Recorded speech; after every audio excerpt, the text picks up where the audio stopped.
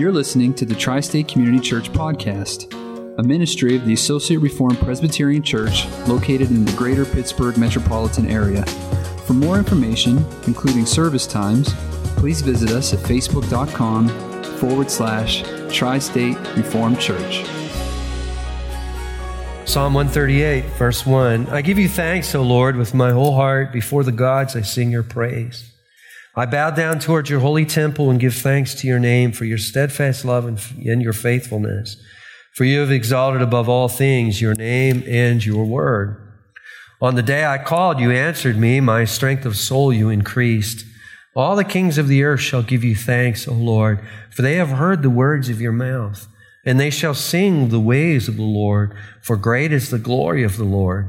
For though the Lord is high, he regards the lowly, but the haughty he knows from afar. Though I walk in the midst of trouble, you preserve my life. You stretch out your hand against the wrath of my enemies, and your right hand delivers me. The Lord will fulfill his purpose for me. Your steadfast love, O Lord, endures forever. Do not forsake the work of your hands. Let's pray. Heavenly Father, we look to you, O Lord, and we ask, O Father, that you be pleased to teach us from your word this morning, that you'd be pleased, O Father, to touch our hearts with your presence, and that we would, with the ears of our heart, hear your voice speaking to us through your word, O Father. And Father, we pray that you be glorified by taking us and making us more like your Son, Jesus Christ. We pray these things in his name. Amen. Well, songs. This morning, I've been wanting to do some work in this altar for a while. We've been in John's Gospel for a long time, and I believe we have one more message in John's Gospel, but we have two more verses we haven't done much with in John 21, and I really want to save that. I want to put that kind of on the burner for a little while because at least presently, the way I see that last message is going to be a little bit of a recap focusing on the greatness of Christ, where we recap much of the entire gospel that we've spent so many weeks studying. And I think it's wise for us to take a little bit of a break, because when we come back to it and we do that recap, it's going to help us to really cement some of the things we've learned from John in our hearts. And with the season upon us, I've been wanting to do something in regards to Thanksgiving. And of course, we're entering into a season what the church has historically called the season of Advent. And we always set aside a few Sundays, usually 4, just to look and reflect on God's stepping in time, space, and history in the person of Jesus Christ. And as I've been praying about what approach to take this year, I've been thinking about music and thinking about songs, and the Bible is full of songs. We've just read a song. The Psalms are songs. They're prayers. They're songs. And I thought we would let the songs take us through to the first of the year. We have 4 songs in Luke's Gospel, if you will. Some of you will recognize the Latin names, the Magnificat. How many have heard of the Magnificat? Of course. You've heard of the Benedictus. In Excelsis Deo, there's a hymn in Excelsis Deo. It's just wonderful music, and it's a wonderful theme. And Nunc Dimittis, do these names mean anything? If they don't mean anything now, they're going to mean something here, Lord willing, by the end of the season. So I think that's what we're going to do. We're going to start with a song, Psalm 138, which is a psalm of thanksgiving.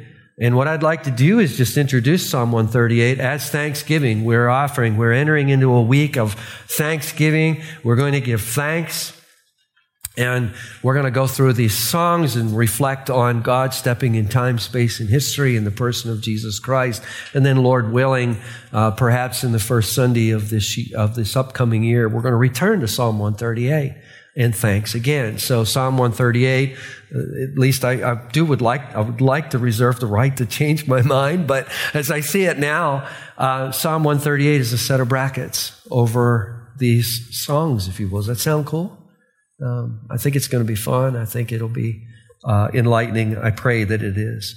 Now, in Psalm 138, the psalmist says, I give you thanks, O Lord. The first thing you might notice is I notice something about this psalm, Rick, that you talk about all the time. Lord is capitalized, capital Lord, and we all know what that means, right? When we see those capital letters like that, we know that the word that's being translated is the word Yahweh. It could be translated, I give you thanks, O Yahweh. That's actually what's being said there. And that is the covenantal name. Someone say covenantal name. Well, it's the name that God gives Moses, isn't it? At the burning bush, as God is making good on his covenantal promises to Abraham. And we sometimes refer to this as a covenantal name. And we should think of covenant as promise in this context. Our God is a promise keeper. He keeps his promises. And that's part of the context of what we're looking at this morning. The psalmist is giving the Lord thanks. I give you thanks, O Lord. Notice the next line, with my whole heart. So it's not an empty, he's not just reciting a mindless, empty prayer. He is giving the Lord thanks, if you will, from his heart. The Hebrew word here is leb. It's kind of the Hebrew counterpart to the Greek word cardia. Some of us, all of you in the medical field, you know cardia. Cardiology gets its, it owes its word from the Greek cardio. Cardia means heart, inner man, soul, if you will. Sometimes it's expressed as seat of the emotions or seat of the will. In modern thought, we have a tendency to think of the mind, and we make a sharp distinction between the mind and the heart. Like we can get some truths in our minds, but we don't yet have them in our heart. And sometimes you'll hear people say, well, to the ancients, those distinctions weren't there at all. I don't know that that's necessarily true. I think as I've grown, and I think I've grown, that I think it's helpful for us sometimes to make that distinction, because it is possible to have a bunch of knowledge in your heart or knowledge in your head and not have it in your heart. That is indeed a possibility. You can go and enter the finest seminaries under the sun and study all of the theology and get A's on all the exams and not have Jesus in your heart. Your head can be all full of information. That is a possibility. And it's something that we want to always be on our guards about, especially those of us who really like theology and like to study theology. Theology should always lead us to worship. It should always be leading us to worship the Lord. When it's doing that, we can be rest assured that it's reaching the faculties of our inner being. It's reaching the seat of our emotions. It's reaching the seat of our wills, if you will. And the psalmist here, he's saying, Lord, I give you thanks.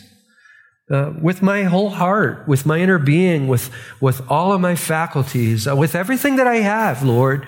I am an open book. We've been talking about that lately, haven't we? I'm an open book before you, Lord. With everything that you've given me, I give back to you thanksgiving. And this next line, I want to spend a good bit of time with the next line, because I think if we have any questions about Psalm 138, it's going to come with the words, before the gods I sing your praise. What does that mean? Before the gods, I sing your praise. Now, the word gods here is a word we've probably all heard before. It's the word Elohim. How many have heard Elohim before? You hear that word, and it's used in Scripture nearly 3,000 times, which is a lot. If you're ever wanting to learn the original languages, a good way to go about it is to go in order of word usage. That's a popular way of teaching all languages, really, but especially the ancient biblical languages. Like, if you're wanting to learn Greek, well, learn Kai. It's the word for and. How often does and come up in the New Testament?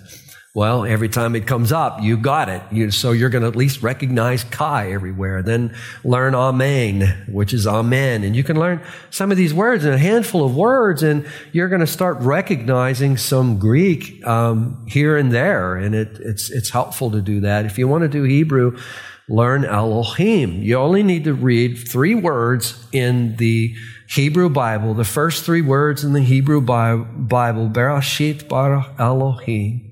So there you've got Elohim as the 3rd word. And an interesting thing about that, Elohim can be translated God with a capital G. And that's the most of the usages. It is translated God. with a capital G. And what's interesting about Elohim is it's a plural noun. Someone say a plural noun. Yeah. If you go to Genesis 1 and you read the words Bereshit bara Elohim, bara is the verb there, Bereshit, in the beginning, bara, created.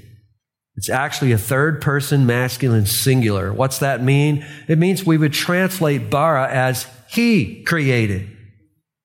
He created, if we were just translating bara by itself. But yet it is attached to a plural noun. Now, that's really interesting because the Hebrew Bible is very emphatic that God is one. Hear, O Israel, the Lord is one, right? God is one, yet Elohim is plural. Now, what is that teaching us? Now, some of you are already on it, aren't you? Well, it teaches us about the plurality of God's majesty. That's one thing that it teaches us about. But it also is giving us a little bit of a clue that within God, there is a multiplicity of personhood, isn't there? Namely, there's the Father, the Son, and the Holy Spirit, isn't there? What a great mystery. Elohim. And Elohim is used for God. Just to give you a kind of an update, I kind of want to keep you updated on the computer thing. You know, you so graciously, the gift that we received last month was so gracious and generous. I feel I should give you an update on that.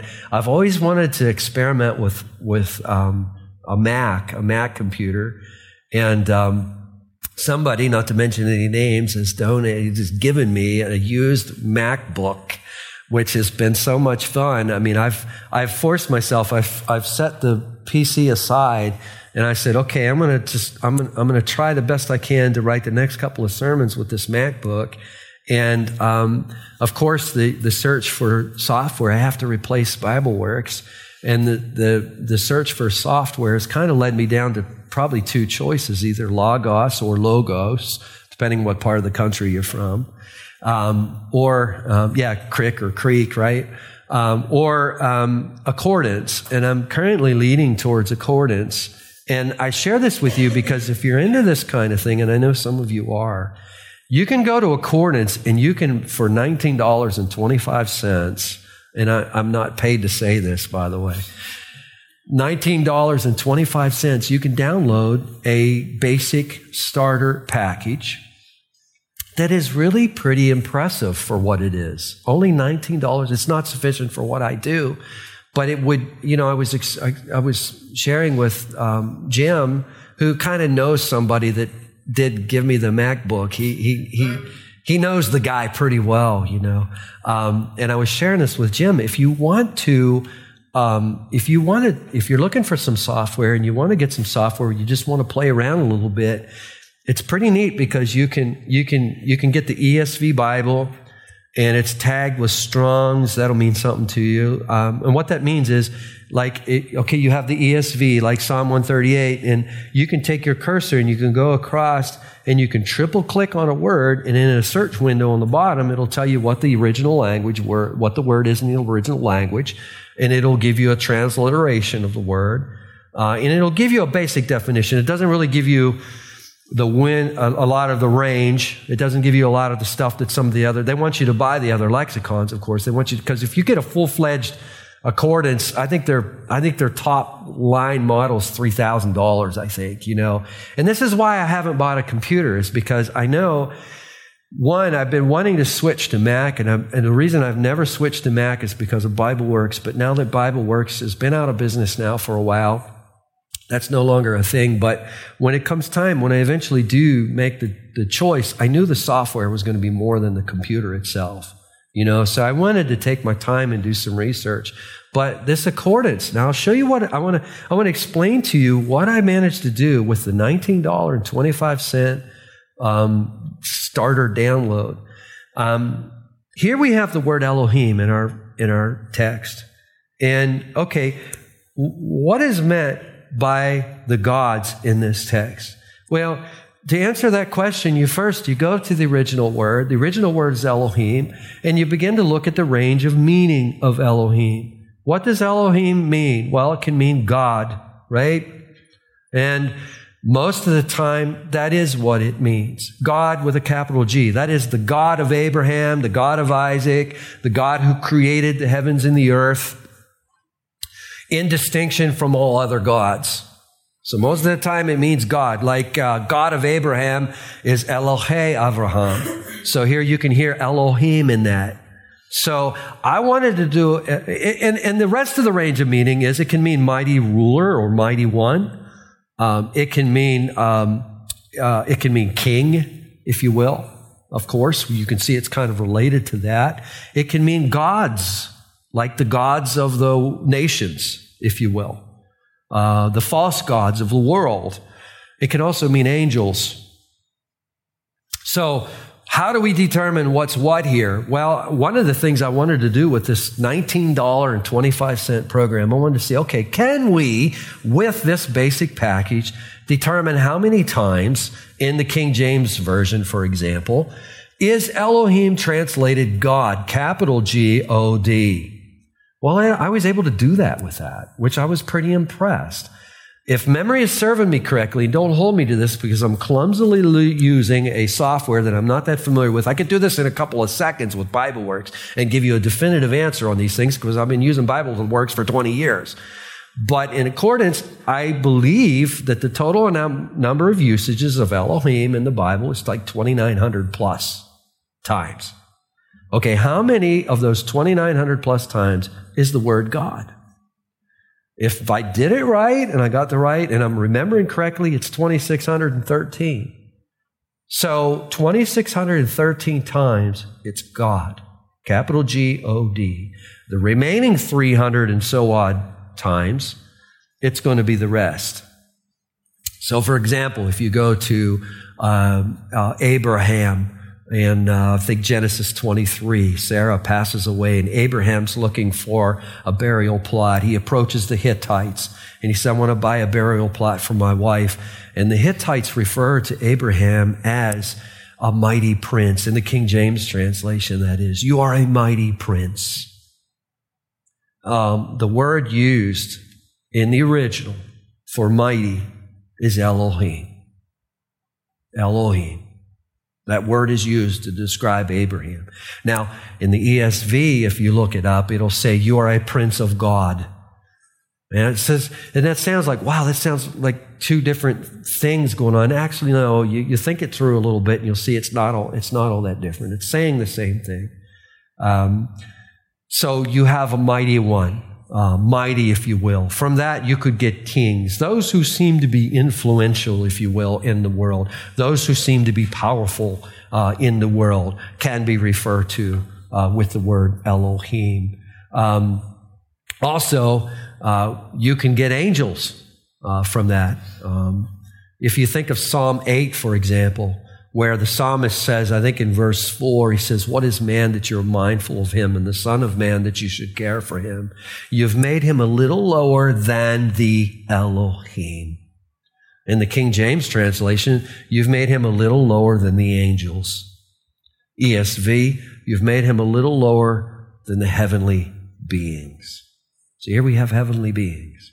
And hang with me a little bit. I know this is tedious, but you know, it's like you got a tour guide in front of you and he's saying, okay, the hill's a little steep. There's some rocks on it. There's some slippery roots. But if you get to the top, you'll forget about all that because at the top, there's such a great view. You're going to love it. I promise you, you're going to love this when we put this all together. Gods. This can be translated gods, just as it is in verse 1 of Psalm 138. Before the gods I sing your praise. Laban. Some of you are familiar with the story of Jacob. Jacob flees from Laban. He grabs grabs Leah and Rachel and his stuff, and off he goes. He's fleeing from Laban. Laban catches up to him, and Laban accuses Jacob of stealing his gods, if you will, stealing his Elohim. So there we could say, okay, false gods. There we could even say idols. We could put idols in our range of meaning. So you can see there's a pretty big range of meaning that we have here that we could associate with this line. Now comes the question, how do we determine what it is? What is it? And I like to take you through this once in a while because it I want you to do it. You want to be able to do this yourself, because believe it or not, you can. As you start to learn some of these tools, you can actually do a lot of this stuff yourself, and it's so rewarding when it happens.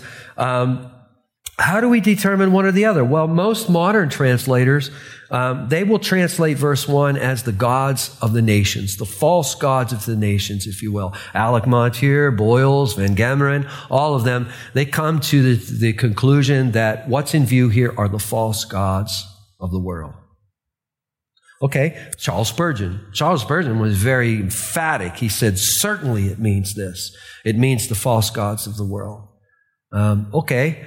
So what would be the application of that? Well, the application of that would be the psalmist is saying, Lord, I thank you with my whole heart, and I proclaim this thankfulness before all of the false gods of this world. I will not shirk back from proclaiming your thanksgiving, even in the midst of all of the false gods of this entire world. Does that make sense? Some interpreters, older interpreters, would interpret this as God. It's Elohim.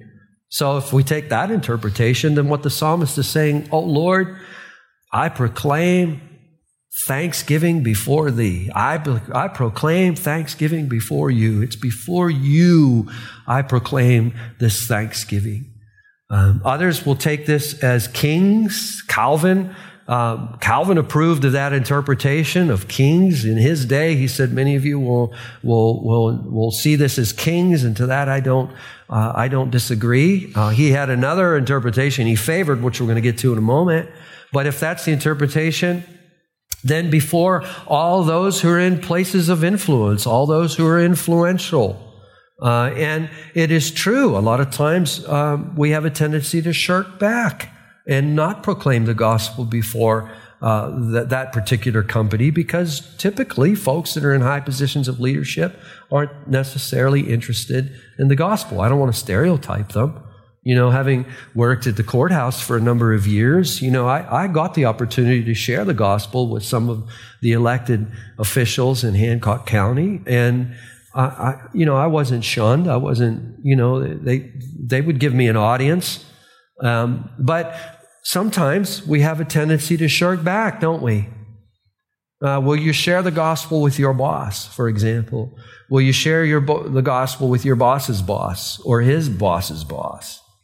Sometimes we have a tendency to shirk back in those situations.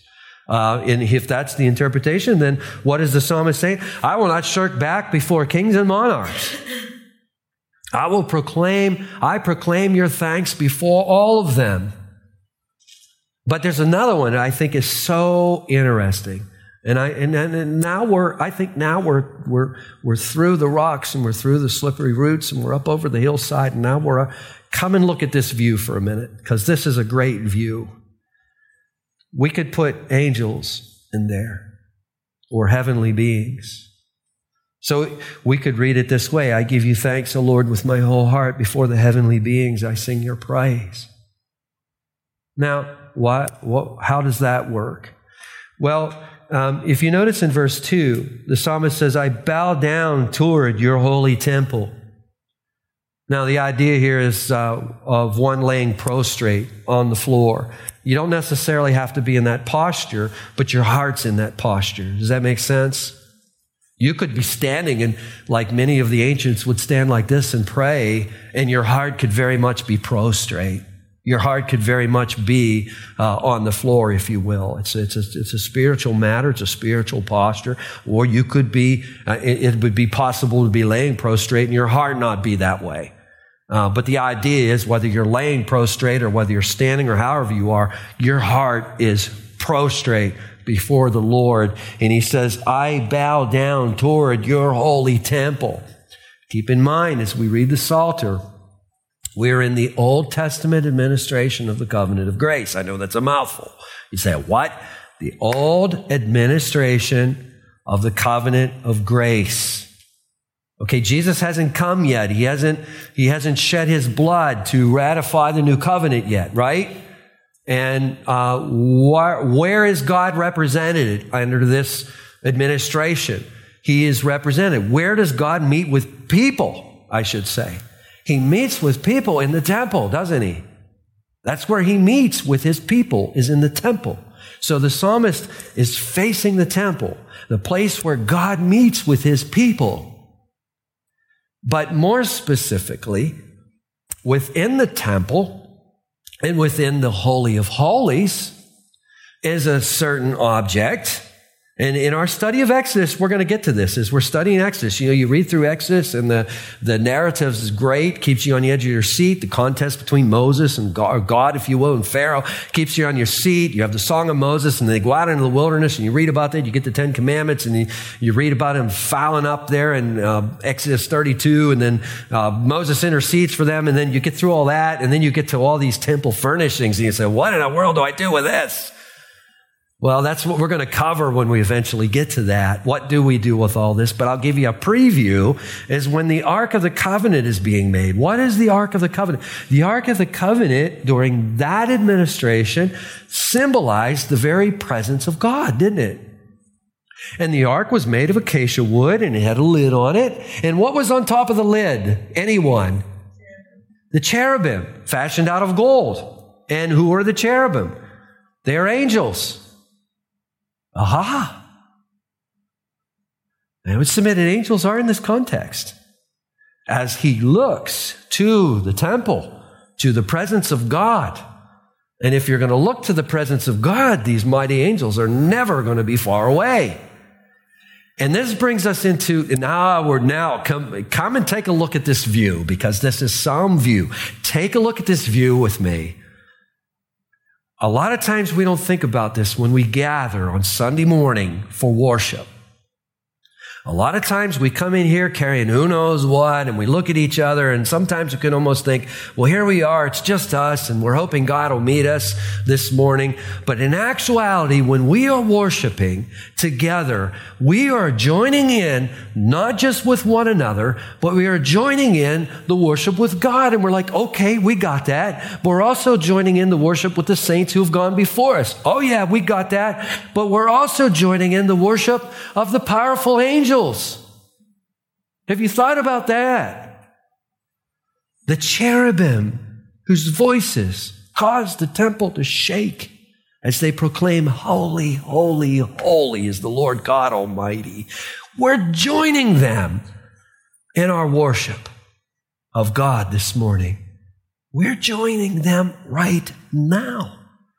Sometimes people think worship, it's singing, it's the music, and that's a real anemic view of worship. If we think it's just the singing, we have an anemic view of worship. We are worshiping right now as we study and we fix our minds and our hearts on God's word. We're worshiping, and as we're presently worshiping right now, we're not alone.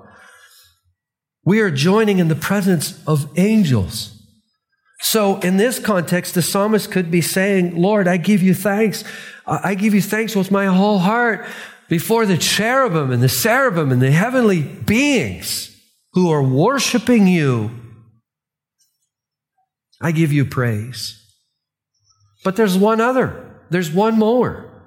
It also could be said that before this angelic realm of darkness, I am giving you praise for thanksgiving. That would be covered with the false gods, wouldn't it? So it could also be said that before the entire cosmos, I'm giving you thanks. Now, as we move this thing up to close here, what should we choose? And I got to tell you, as I've been studying this all week, and I've been seeing how Spurgeon, a great preacher, Charles Spurgeon, said it most certainly means this. And others will say, no, it most certainly means this. No, it most certainly means the false gods of the world. No, it certainly means angels. It can mean kings. It can mean this. I can't see anything in the context myself where it couldn't mean all of the above. I love it when you don't have to choose and you can say, I'll just take one of all. I don't see, perhaps in the balance of things, I think they're pretty evenly balanced, but perhaps in the balance of things, maybe the pointer is moving a little bit more one way or a little bit more the other way. But I think it's vague. Here's a principle that's really helpful when you're studying the Psalms. When it's vague, it's usually vague to offer you a wider application. For example, in the laments, we have lots of laments. The psalmist offers his complaint before the Lord. Sometimes in those laments, we know what the historical context of that, we know what the historical context is of what's happened in the psalmist's life in order for it, that brings him to prayer before God. Sometimes we know what that is. But very often, we don't know what that is. And that's where the interpreters, they'll say, if it's a Psalm of David, they'll say, this was when he fled from Absalom. That kind of becomes a catch-all for them all. If you start reading the Psalm, you'll say, of course, it's when David fled from Absalom. But we don't know. When the context isn't stated, we don't know. And that's not a bad thing that we don't know, because I think what's going on is the Holy Spirit is inspiring the psalmist to write this so that the application can be wider. I think that principle is alive and well right here. I think we should keep this application good and wide. And as we begin this season of Thanksgiving, let's offer our thanksgiving, if you will, before God. Let's offer our thanksgiving before the gods of this world, the false gods of this world, and the dark angelic beings, the demonic realm that inspires all of this false worship. Let's offer our praise before all of that. Let's offer our praise before those who seem influential. Let's offer our praise before the angels. Let's join them and offer our praise before the angels as we enter into this season of Thanksgiving. And what are we praising God for? Look at verse 2. Your steadfast love and your faithfulness. His steadfast love. God made a promise to Abraham that in him, in his offspring, all the families of the earth shall be blessed. That's my favorite one, by the way. Because how is that fulfilled? We all know the answer, don't we? It's fulfilled in Christ Jesus. How many families are represented here this morning? I don't know offhand, probably 10. Here in Chester, West Virginia, 6,000 miles removed from the Holy Land and 2,000 years, and maybe, in terms of Abraham, 4,000 years removed from that promise. And here we are worshiping God. He is a steadfast, promise-keeping God. He has given us a Savior, hasn't He? Who shed His blood on the cross for the express purpose of taking our sins away, so that He could gather us to follow Him, right? And what are we doing this morning? Jesus has promised to build His church. And here we are gathered on this. It'd be easy to stay in bed this morning, wouldn't it? Sort of, right? But you couldn't do it, could you? Why? Because you had to be here, didn't you? Why did you have to be here? Because you were being forced? It's because you wanted to be. Why did you want to be here? Because of the steadfast love of Almighty God. To worship, right? You can see God's operating. And what have we been doing since we've been here? We've been offering words of thanksgiving, words of praise, and who have we been doing it before? We're doing it before everything. We're doing it before God. We're doing it before the false gods of this world. We're doing it before the angelic beings. We're doing it before rulers. Amen? Let's pray. Heavenly Father, we thank you, Lord. We do thank you. It's a cold morning. We're cold, but Father, our hearts are warmed as our bodies are even shivering, Father. I'm starting to shiver. Yet our hearts are so warmed, Father. They're so warmed by the gospel. They're so warmed by your presence in our lives and in our hearts. And Father, we thank you, Lord. We offer thanksgiving to you, Father, and we want to continue this thanksgiving as we move through the Christmas season, Father, the Advent season, where we celebrate you making good on your covenant promises to come and redeem us, where you do the unthinkable. You step into time, space, and history in the person of Jesus Christ, and you walk among us to gather us together, to make us your people and to be our God.